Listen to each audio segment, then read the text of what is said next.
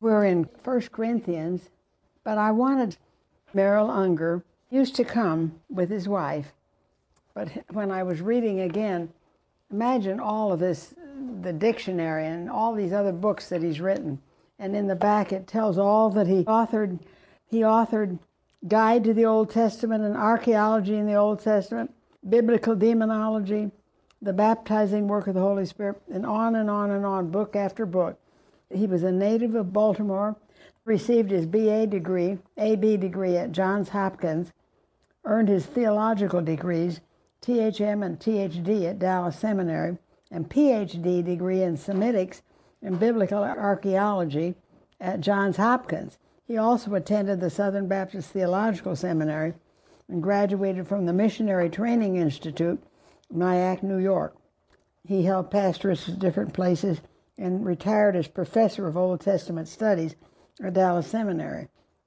This picture of him when he was young. When he came here, he was old, but he passed away then, probably 20 years ago now. But this book is so interesting, and we're studying about the city of Corinth, but I wanted to just read a little bit about it. It was a prominent Greek city evangelized by Paul. As Greece's most splendid commercial city, Corinth was located just south of the narrow isthmus connecting central Greece with Turkey and all the other Peloponnesus, Asia Minor. Its strategic situation made it the mecca of trade between East and West. Its eastern port was Cenchrea in Romans 16, and its western emporium, Lacerium. The city derived rich income from the transport of cargoes across the narrow isthmus, a distance less than 5 miles. Not until AD 1881 was the present canal dug, saving a perilous 200-mile trip around the stormy Cape Malea. Alexander the Great, Julius Caesar, and Nero, who turned the first spade of dirt with a golden shovel, realized the practicality of such a waterway. But all ancient attempts came to naught and were abandoned. The modern engineering feat is 4 miles in length, spanned by the 170-foot high bridge. And I think that this modern Corinth in this book of Dr. Unger has a picture of this bridge constructed in our day. And it talks about how old this place is and all. So that's Corinth that we're studying. But we're in this wonderful 15th chapter of 1 Corinthians. And it is the resurrection chapter. I can remember when I don't know, I didn't know anything. I probably was 13 or 12, and Mother had cleaning ladies come. And one cleaning lady was German. Her name was Delia Scudder. And I was in there, as I recall, teaching her this chapter, and I must have been about 11, 12, or 13. But it is such a wonderful chapter about the resurrection.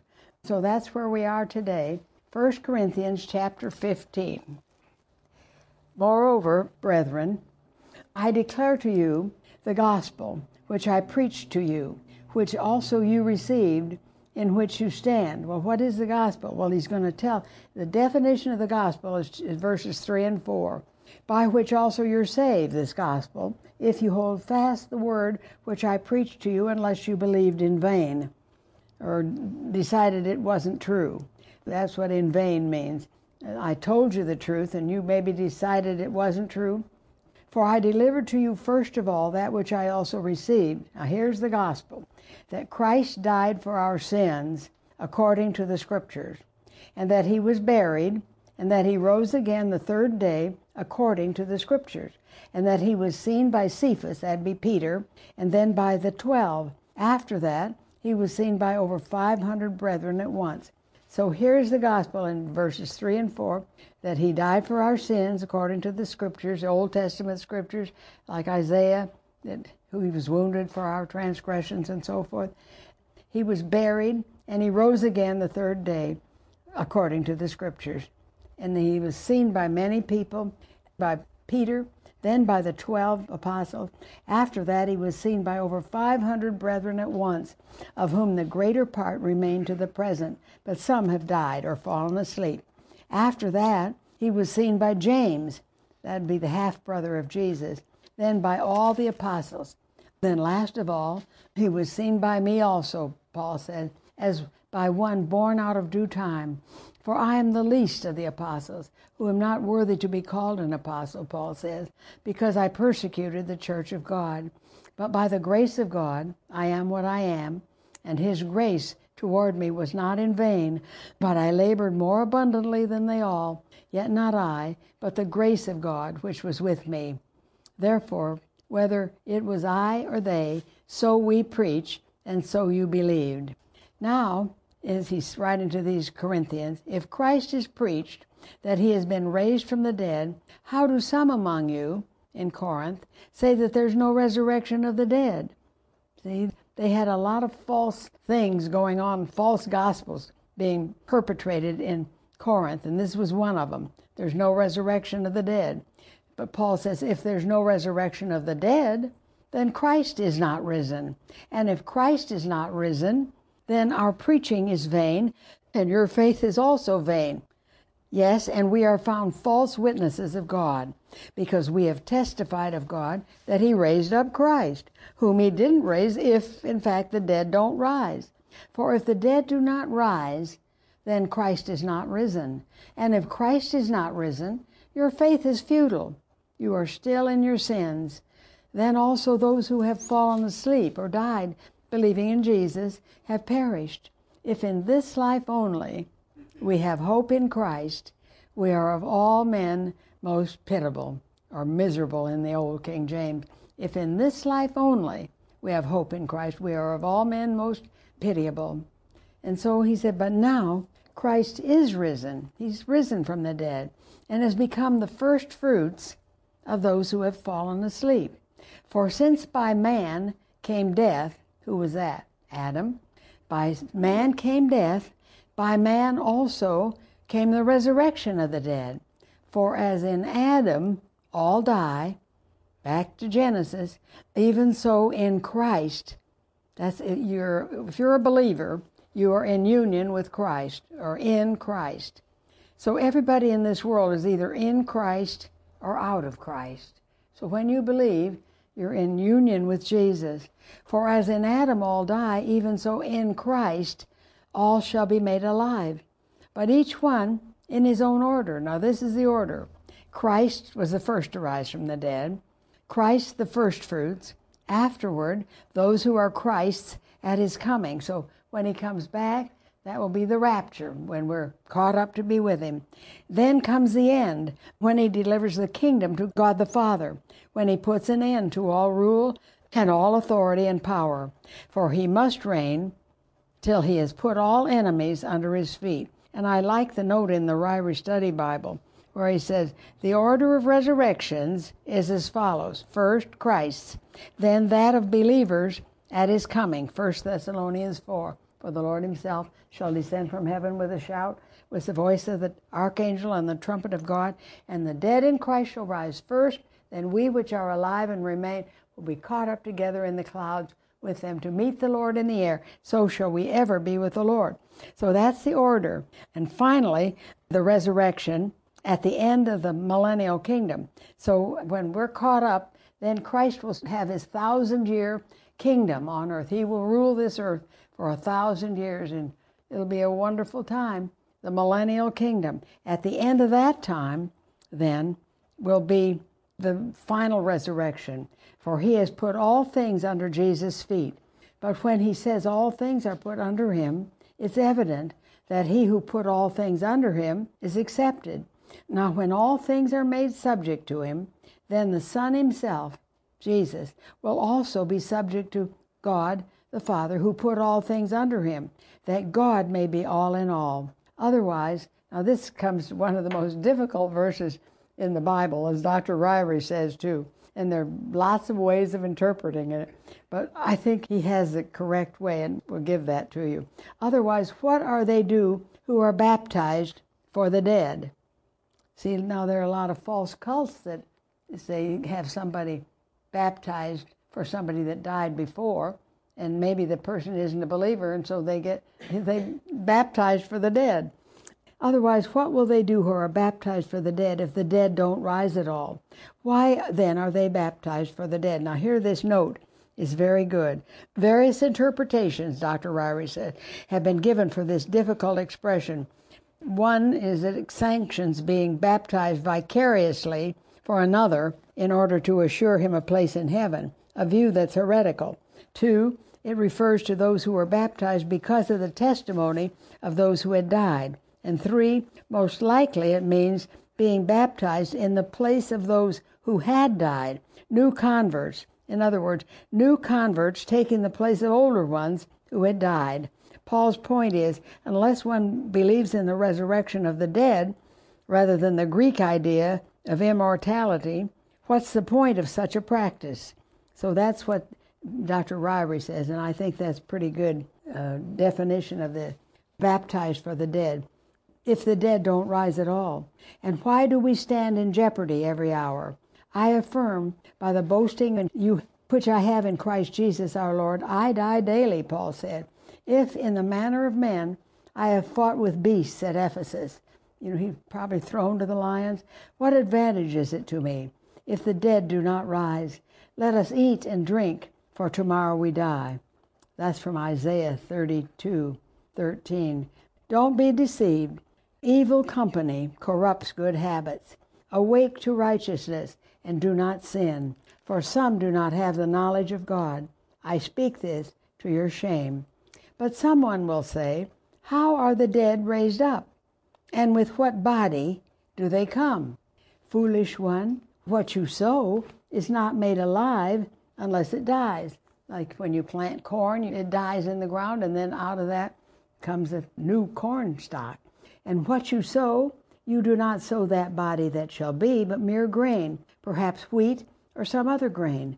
But God gives it a body as he pleases, and to each seed its own body. All flesh is not the same flesh, but there's one kind of flesh of men, another flesh of beasts, another of fish, and another of birds. That does away with evolution, doesn't it?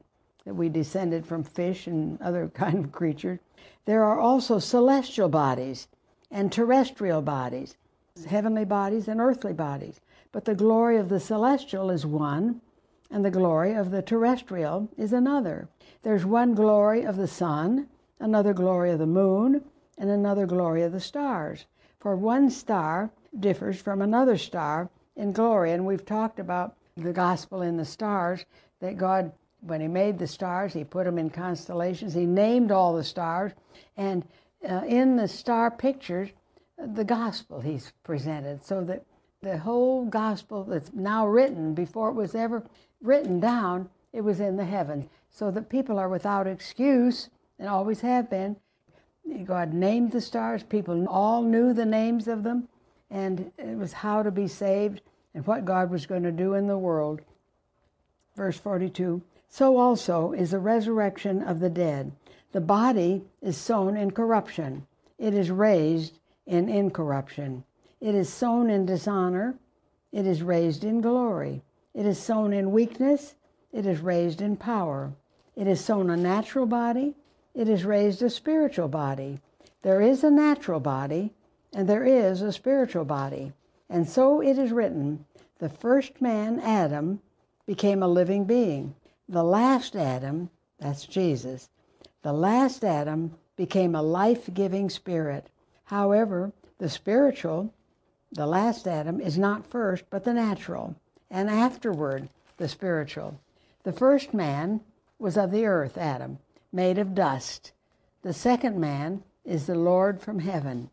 As was the man of dust, so also are those who are made of dust. That's us. And as is the heavenly man, so also are those who are heavenly. And as we have borne the image of the man of dust, we shall also, we believers, bear the image of the heavenly man. And Paul says in Romans 8 that we shall be like him, for we'll see him as he is. Now this I say, brethren, that flesh and blood cannot inherit the kingdom of God, nor does corruption inherit incorruption. Behold, I tell you a mystery. Now most of you know, you need to memorize these two verses, 51 and 52. Behold, I tell you a mystery. We shall not all sleep, not all of us will die, but we shall all be changed in a moment, in the twinkling of an eye, at the last trumpet. For the trumpet will sound, and the dead will be raised incorruptible, and we shall be changed. For this corruptible must put on incorruption, and this mortal must put on immortality. So when this corruptible has put on incorruption, and this mortal has put on immortality, then shall be brought to pass the saying that is written, Death is swallowed up in victory. O death, where is your sting? O Hades, where is your victory? The sting of death is sin, and the strength of sin is the law. We read earlier, how do we know what sin is? Except by the law, the commandments. But thanks be to God, who gives us the victory through our Lord Jesus Christ. Therefore, my beloved brethren, be steadfast, immovable, always abounding in the work of the Lord, knowing that your labor is not in vain in the Lord, not worthless. He gives rewards, doesn't he? And in 1 Corinthians 3, we saw what these rewards are. Let's turn back again because you might want to see if you're doing this. Paul says in verse 11 of chapter 3, 1 Corinthians, for no other foundation on the Christian life can anyone lay than that which is laid, which is Christ Jesus. Now, if anyone builds, after you're a believer, you're going to build your Christian life. If anyone builds on this foundation, here are the building materials: gold, silver, precious stones, wood, hay, straw. Which ones do you want to have your life built on? Well, each one's work, not your salvation, because you're saved by faith in Jesus, but after salvation, there are rewards for activity or production in the Christian life. Each one's work will become manifest, for the day, the 2 Corinthians 5, the judgment seat of Christ, for the day will declare it, because it will be revealed by fire, and the fire will test each one's work, not your salvation, but your production, of what sort it is. Is it gold work or silver or wood work, or how is it? What is it? Each one's work, fire will test of what sort it is. If anyone's work, production in the Christian life, which he is built on, endures, he will receive a reward. If anyone's work is burned, he will suffer loss, but he himself will be saved, yet so as through fire. So back to where we were, to the 16th chapter. Now concerning the collection for the saints, as I have given orders to the churches of Galatia, so you must do also. On the first day of the week, what day would that be? Sunday. On the first day of the week, let each one of you lay something aside, storing up as he may prosper, that there may be no collections when I come. And when I come, whomever you approve by your letters I will send to bear your gifts to Jerusalem. But if it is fitting that I go also, they will go with me. Now I will come to you when I pass through Macedonia, for I'm passing through Macedonia. But it may be that I will remain, or even spend the winter with you, that you may send me on my journey wherever I go. For I do not wish to see you now on the way, but I hope to stay a while with you, if the Lord permits. But I will tarry in Ephesus until Pentecost, which would be in June. For a great and effective door has opened to me, Paul says, and there are many adversaries. Now if Timothy comes, see that he may be with you without fear, for he does the work of the Lord, as I also do. Therefore let no one despise him, but send him on his journey in peace, that he may come to me, for I am waiting for him with the brethren. Now concerning our brother Apollos, I strongly urged him to come to you with the brethren, but he was quite unwilling to come at this time. However, he will come when he has a convenient time. Watch, stand fast in the faith, be brave, be strong. Let all that you do be done with love. I urge you, brethren, you know the household of Stephanas, that is the first fruits of Achaia, and that they have devoted themselves to the ministry of the saints, that you also submit to such, and to everyone who works and labors with us. I am glad about the coming of Stephanas, Fortunatus, and Achaicus, for what was lacking on your part they supplied. For they refreshed my spirit and yours. Therefore acknowledge each such men. The churches of Asia greet you. Aquila and Priscilla greet you heartily in the Lord, with the church that is in their house. All the brethren greet you. Greet one another with a holy kiss. The salutation with my own hand, Paul. If anyone does not love the Lord Jesus Christ, let him be accursed. O Lord, come. The grace of our Lord Jesus Christ be with you. My love be with you all in Christ Jesus. Amen. So next week we will do 2 Corinthians.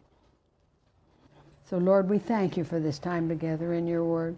Just even though we've gone over it before, bless it to our hearts, because it is the written word of God. And so we thank you for it. For everything in here is what we need to know from you to live by it.